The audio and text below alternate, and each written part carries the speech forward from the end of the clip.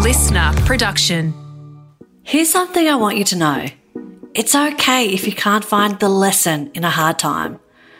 After the fire, there were days where I felt really low, and I still feel low sometimes today too. Days where I didn't want to do my rehab or face the journey in front of me. And on those days, I didn't try to spin how I felt. I allowed myself to feel those emotions. And I think that's really important. Avoiding emotions that make us feel like shit, it's a short-term strategy. It always catches up with us and makes us feel worse in the long run. Being honest with how you feel, giving yourself space to take in all of your emotions, that's the foundation for a happy life. Your emotions are filled with valuable information about what's going on around you, so listen to them. And remember that how you feel in a particular moment does not define you as a whole. You also have your rational thoughts, your stored knowledge, your values, and your goals.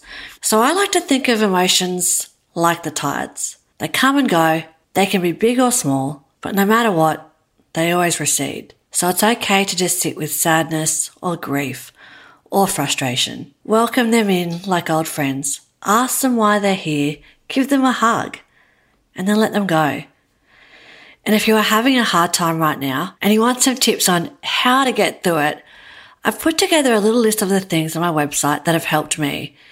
It includes some books that I really love and some strategies that help shift my perspective. There's a few questions you can ask yourself too, and these resources, I reckon they might help. So you can find more just like this at tereapitt.com/hard times, or just visit the link I've popped in the show notes. I'll leave you with this. Hard times happen, and it's okay to just feel a bit shit for a while. Give yourself room to breathe and be kind to yourself. And next time life tests you, ask yourself, what advice would I give my best friend if they were feeling like this? And then repeat that advice straight back to yourself.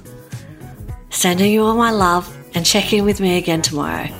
I'll see you next time. Thanks for listening to Terea Pitt's Pep Talk. Follow to get new pep talks every day.